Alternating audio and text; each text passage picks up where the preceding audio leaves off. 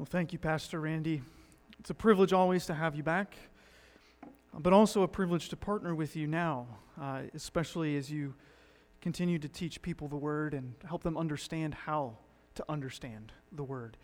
And even in the midst of tragedy, I think it is good for us to open the Word together and to see what the Lord would say to us this morning. So, if you will stand with me, if you're able, and turn to Matthew chapter 7, verses 13 to 23.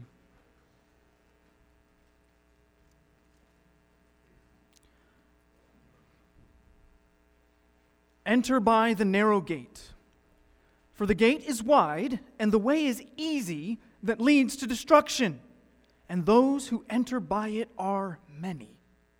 For the gate is narrow, and the way is hard that leads to life, and those who find it are few. Beware of false prophets, who come to you in sheep's clothing, but inwardly are ravenous wolves. You will recognize them by their fruits. Are grapes gathered from thorn bushes, or figs from thistles? So every healthy tree bears good fruit, but the diseased tree bears bad fruit. A healthy tree cannot bear bad fruit, nor can a diseased tree bear good fruit.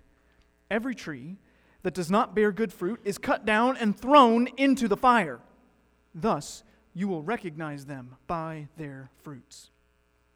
Not everyone who says to me, 'Lord, Lord,' will enter the kingdom of heaven, but the one who does the will of my Father who is in heaven.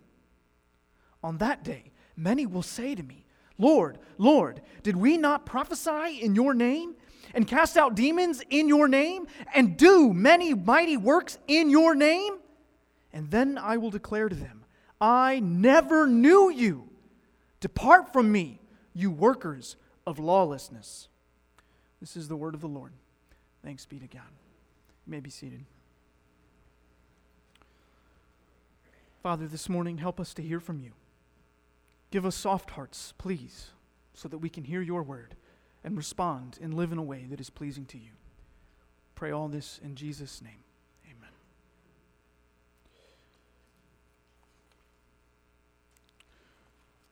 Well, church, today I wrestled with whether to continue on in our Sermon on the Mount series. But after praying and reflecting, decided that the Lord was leading me to press on and preach most of what I prepared earlier this week. The passage that we just read consists of two sobering warnings. The Sermon on the Mount as a whole ends with 3 warnings, and these were 2 of them. The second one is kind of a 2-part warning. And I think losing our friend Ray helps us to take these warnings to heart. Because sometimes we like to hold these warnings at arm's length, or we don't think about them. We don't think about the reality that an end is coming. And we kind of just gloss over, "Oh, yeah, Jesus, you're warning us." But as I was reflecting on Ray and his life, the Word and our church, I felt like it would be prudent to have a message of warning. Because in the end, we all will face judgment. Ray was also a fighter. He wanted to protect the flock against false teachers. That was many of our conversations together. He hated wolves in sheep's clothing. And what do you know? Jesus today was talking about wolves in sheep's clothing. So I felt like this passage was fitting to preach today. As we walk through this passage, I want there to be 2 words that you kind of hold in your mind as we go through of that. Easy and external. Those are the 2 words. Easy and external. The first warning warns us over taking the easy path. Now, some of you may enjoy challenges. I enjoy challenges. If I haven't done the video game on the hardest setting or done whatever task it is at the hardest degree, I get a little frustrated. I haven't done it if I haven't done the hardest thing. My wife is very different. She's happy to do it on easy mode or whatever. So God wired us very different. But that's not actually the type of challenge that Jesus is talking about here when he talks about the difficult and hard path. It's not that type of challenge, just being hard for hard's sake. Instead, he's talking about the life of persecution, ridicule, being different, being pressed in on. It's not the type of hard of, oh, I'm climbing up a mountain, but instead things are pressing in on me. And then he has a second warning where he talks about there being something better than mere external fruit. So we have easy road and then external fruit. He says there's something better than that, something we need to be pressing on and having, this good fruit, this fruit that comes from within. It's quicker and easier to hang fruit you buy from the grocery store on the tree than it is to actually have a tree that bears good fruit. And he warns us against that. Now, I want us to see that today's passage is not a simple stop it or go do this thing over here, but instead, through these warnings, Jesus is inviting us into a different life. He's inviting us into a different life, a better life, the flourishing life. As we've walked through the Sermon on the Mount, we've seen that Jesus is continually talking about a greater righteousness, and that this flourishing life that he started out with in the Beatitudes has a righteousness, a greater righteousness that comes from our heart. It doesn't opt for the easy way. It doesn't have just external fruit, but it's something that has a heart that's aligned with both our mouth and our hands. So as we walk through the passage, be wrestling with what path am I on and what fruit am I bearing? What path am I on and what fruit am I bearing? So let's dive back into our passage, starting in verse 13. Here's the first warning. Enter by the narrow gate, for the gate is wide and the way is easy that leads to destruction, and those who enter by it are many. For the gate is narrow and the way is hard that leads to life, and those who find it are few. So we have this word easy. That's what I want you to hold on to, but I'm going to give you our first point right off the bat. God warns hearers, that includes you, because we're all hearers of what Jesus is saying. God warns hearers to opt for the flourishing yet uncomfortable life over what? Over the comfortable yet destroyed life. So we have flourishing yet uncomfortable over comfortable yet destroyed. This is a warning to walk this particular path, to walk a particular path. So turning back to our scripture itself, hope we got flourishing and uncomfortable, comfortable and destroyed. But in verse 13, let's talk about kind of the nature of this path and this gate, because when we hear kind of stay on the straight and narrow, something comes to our minds, kind of culturally speaking, because of how we handle this text that I think is not actually what Jesus is saying. It's not actually correct. Because if we read it that way, where Jesus is telling me, hey, you need to live a particular way, well, that kind of rubs up against what he's been saying through this whole sermon, right? Has he shifted gears into saying, well, you had better stay and do this thing right here in order to stay in my good graces? Well, no, because he's been talking about the heart this whole time, not just kind of this external behavior. So let's talk specifically about the narrow and difficult. This word narrow is not narrow in the sense of I have a path and I have a ditch on either side, where I have to kind of thread the needle, if you will. It's not that type of sense. Instead, it's this idea of I'm cramped or confined. There's not a lot of space to move around because things are pressing in on me. It's uncomfortable. I can't just, spread my arms and run around and dance. It's a narrow road. The walls are pressing in on you. And the word hard that Jesus uses here, the way is hard in verse 14 that leads to life. That's not hard in the sense of climbing a mountain and it's exhausting. It's hard in the sense of it's full of oppression and affliction, persecution. It's the road of suffering and difficulty. Not this road is full of commands that are hard. Because usually that's the way we think of it. Oh, stay on the straight and narrow. Okay, there's this set of commands that I have to follow that are really hard and it's going to be exhausting. But no, Jesus is saying, live the life that I have been talking about throughout the Sermon on the Mount.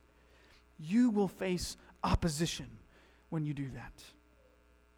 He said, he contrasts it with the wide and easy way, which again is the opposite of what Jesus has been teaching, because it's easy just to obey the external law. You aren't going to rub anybody the wrong way when you fit in with the religious crowd around you. It's also easy to do the spiritual things to get the praise of men. We kind of talked about that in that middle teaching block of the Sermon on the Mount. That's the easy and the wide way. We're just doing what the religious culture around us does. But he says, no, that's not the type of righteousness we need. We don't need fake righteousness. We need real, greater righteousness. Several years after I came on staff with a ministry organization right out of college, they realized that they needed to do a better job of screening young men in particular and talking about pornography use among their missionary staff. They used to have this very clear standard for potential missionaries that you had to have no pornography use for, I think it was about 6 months. But then they were finding that young staff men, they would come on staff with this missions organization, and then they'd start falling back into pornography, even though they had this track record of success. Well, why? Well, these young men knew the standard. Oh, okay, I need to have 6 months of no pornography use. And they would just kind of grit it out, holding on for dear life until they crossed that line, where they wouldn't actually deal with what was going on in their heart. They were just doing external behavior, not dealing with the heart, and next thing you know, they've kind of crossed the finish line and everything falls apart. And they realized we need to do a better job of talking about the heart. The wide and easy way doesn't deal with the heart. It just ignores it and says, we'll just do things out here. People won't have a problem with us, and we'll just continue on. We have to deal with our brokenness. We have to walk through those hard things. See, Jesus has a vision for righteousness, as one of my professors used to say, that is more and deeper than behavior. And hopefully that's not news to you. As we've been walking through the Sermon on the Mount, that's been a consistent theme over and over and over. This road that Jesus talks about walking is certainly uncomfortable, but it's better. It's better. He gives us 2 other descriptors in this warning of this road versus the bad road, if you will. There's the many and the few, or versus the few. So we shouldn't be surprised when we find ourselves in the minority. The culture around us will always push back against the gospel. We should expect this, both from legalists on one side who say you aren't spiritual enough, you are too licentious, you just do whatever you want. Jesus was always accused of doing the wrong thing by the religious people. But then also we should face pushback by those who just want to do whatever they want. You guys are so judgmental. You guys are concerned with righteousness. Righteousness is just me doing whatever I want. We should feel pressure from both sides. Even when Christianity has grown and changed a culture because of revival, usually within a generation things go awry. Our own ecclesiological, our own church tradition that our church comes out of, the Free Church, there was a state church that was viewed to be dead, and so some faithful Christians said, we can't be a part of this dead church. We need to be our own church that's free from government control. Hence, we get the Free Church. And that's where our church comes from. Because we're always in need of a revival. It doesn't matter if the culture as a whole has at one point been more aligned with Christianity. Within a generation, people's hearts always tend to go away. Just look in the book of Judges. God raises up a judge. The people walk with God for a little bit. A new generation comes along and, everything goes the wrong way. We shouldn't be surprised when we are in the minority. And the goal should never to become the majority. Instead, we need to seek to be faithful as we walk with God. And if God does an amazing work, praise be to God. But Jesus' promise here is that few will find it. Few will find it. Don't be discouraged when you find yourself among the few. We also get this life versus destruction. Life versus destruction. One path leads to destruction. One path leads to life. This is a promise. It's a sober promise, just reality, that all of us face an end. And that judgment is coming, and there are eternal consequences to the paths that we walk. You may think the path you're on, no big deal. There are consequences, eternal consequences to your path. Jesus says it very clearly. The easy path leads to destruction. 3 times in these 2 warnings alone, Jesus talks about destruction. He talks about it here, then he talks about it again in verse 19. He says, every tree that doesn't bear good fruit is cut down and thrown into the fire. Verse 23, depart from me, you workers of lawlessness. All of these are pictures of judgment. Jesus, more than anyone else, talks about hell and the reality that a judgment is coming. More than anyone, Jesus warns because he's offering an invitation. You may have noticed that the title of the sermon was, You've been warned, but also invited. Jesus invites us through his warnings. And there's only two paths for which you will walk. I praise God that Ray was walking on the path to life. You see, this promise of life is not a promise that we experience all that we want now, and we have all the comfort that we want now, and we have everything that we think we should have now.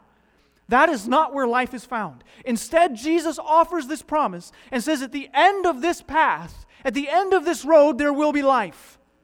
We have life coming. And I praise God that that is true. Will you hear that warning?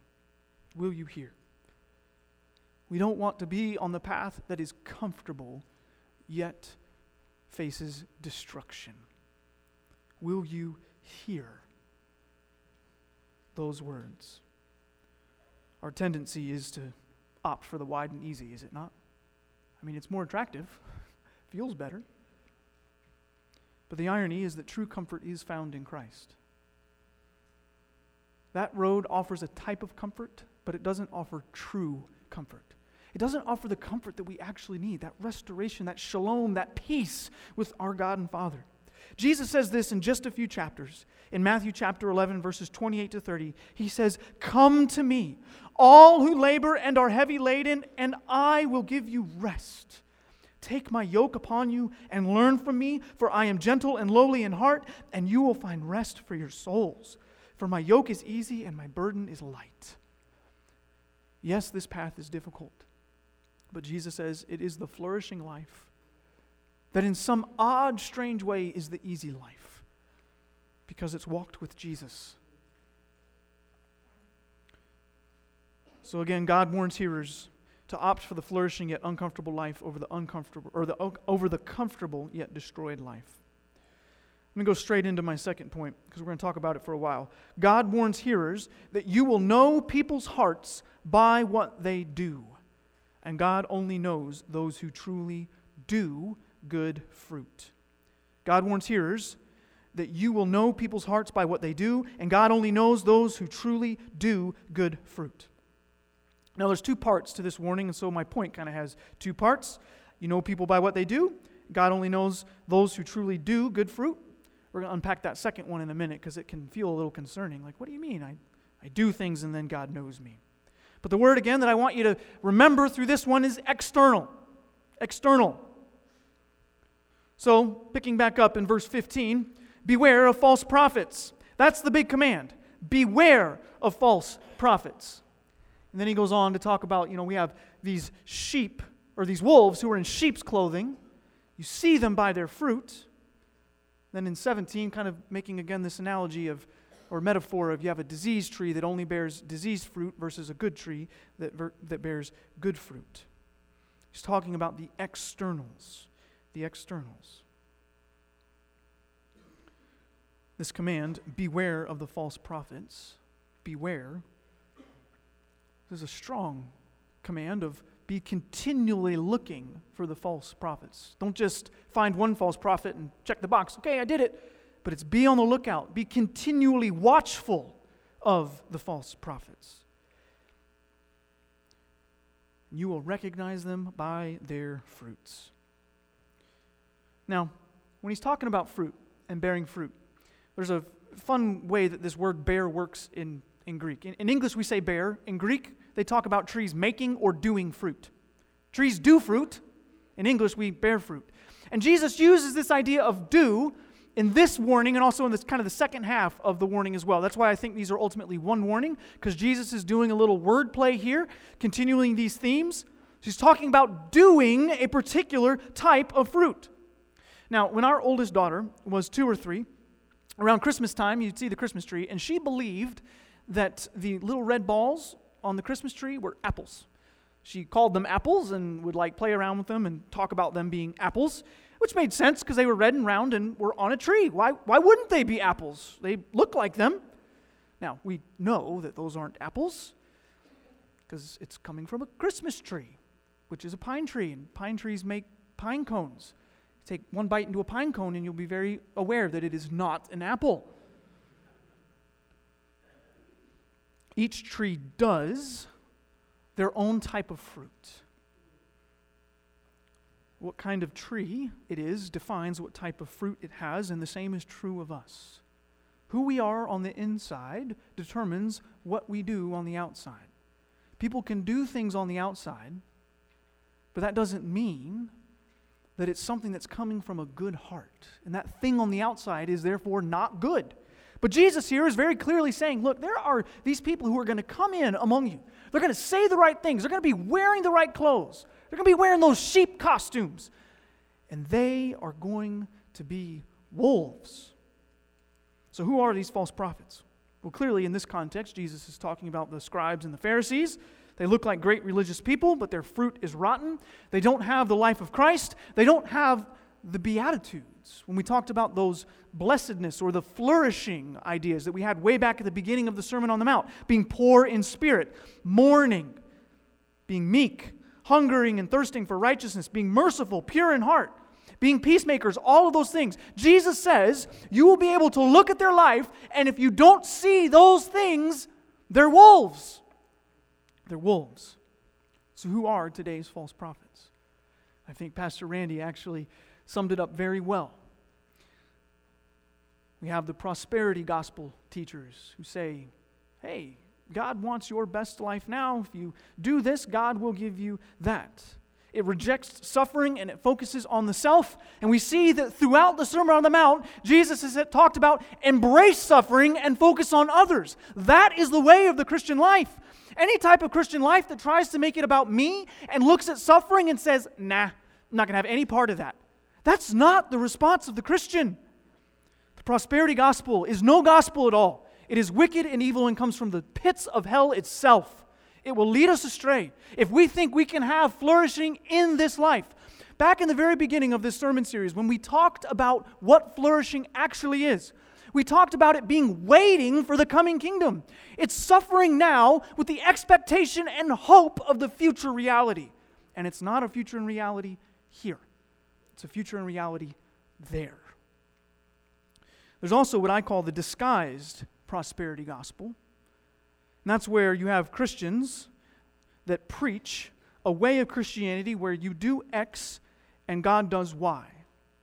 And what I mean by that is you raise your kids a certain way, or you are a certain type of man, or you are a certain type of wife, then God will reward you with the well-ordered Christian life. Your kids will know the Lord. You'll have all your finances in a row. Maybe you won't be rich, but you'll be stable. And I think generally Proverbs speaks to these things and says, yes, there are general patterns and principles that God desires for us and that generally work in life, but those are principles, not promises. And people offer these principles as promises, and then people do them thinking that God ought to do something else in their life or bring them happiness and joy. And God says, no, I just want you to be faithful. Will you walk with me? Will you find your delight and joy in me and reveling in my magnificent grace? He says, that's what I want you to be. And you may walk a hard, long road of suffering that does not stop in this world. Not everybody gets to have the wonderful ending of Job. We forget Job had a wonderful ending. But Job is mostly not, hey, God will restore you. It's, there is pain and suffering. And someday, yes, God will restore us, but it will not necessarily be in the here and now. Okay, I'm getting excited. We got prosperity gospel people. We have disguised prosperity gospel. We also have Christian teachers who look at the Beatitudes as weak. And I think they are wolves in sheep's clothing, not ship's clothing. Ships don't wear clothes. Wolves in sheep's clothing. They look at the Beatitudes and they say, that doesn't work in our society. We need to be people who are conquering and victorious. And it's not that we don't have a true word to say or that we need to speak truth boldly into a culture, because we do. But Jesus tells us to be a particular type of people. And when you read the Beatitudes, they are very clear that those people seem pretty weak. They seem pretty weak. They are peacemakers. These things are not optional for the Christian life. Also, we need to have love, joy, peace, patience, kindness, goodness, gentleness, faithfulness, self-control. Against such things there is no law. When we look and we are looking for people's fruit, look for Beatitudes, look for the fruit of the Spirit. Because that will show us who the people are that rightly belong to the Lord. Okay. Let's talk about the second part of the warning. It starts in verse 21. Not everyone who says to me, Lord, Lord, will enter the kingdom of heaven, but the one who does the will of my Father who is in heaven. That's the bulk of that warning. Am I saying that what we do results in us knowing God or makes us right with God when I say that God only knows those who truly do good fruit? That was the second part of that second point. God only knows those who truly do good fruit. Well, no. Let's unpack this and see what Jesus is saying. Jesus is still focusing on external things. Because look, on that day many will say to me, Lord, Lord, did we not prophesy in your name and cast out many demons in your name and do many mighty works in your name? We did all of these things out here, Jesus. Jesus is cautioning us against looking just at external fruit, but also saying the internal is what God is looking at. Some people appear to have good fruit, but it doesn't come to their heart or come from their heart. And I've used this picture before, and I'll use it again. It's fruit that's been stapled onto the outside. It's not their own. Jesus gives an emphasis on doing in verse 21. Only the one who does the will of my Father, or kind of going back to the first part, the one who's doing the fruit, making the fruit, only the one who does the will of my Father will enter the kingdom of heaven. This clearly doesn't equal just doing spiritual things. Doing the will of the Father can't be just doing spiritual things, because Jesus then goes to say, depart from me, I knew you not. He calls them workers of lawlessness in 23. This is a quote from Psalm 6, verse 8. David is crying out to the Lord, and he calls those who oppose him and the Lord workers of evil. And here we have Jesus talking about and to people who are very spiritual and do a lot of spiritual things and would identify with David and say, yeah, I'm on David's side. I'm a child of Abraham.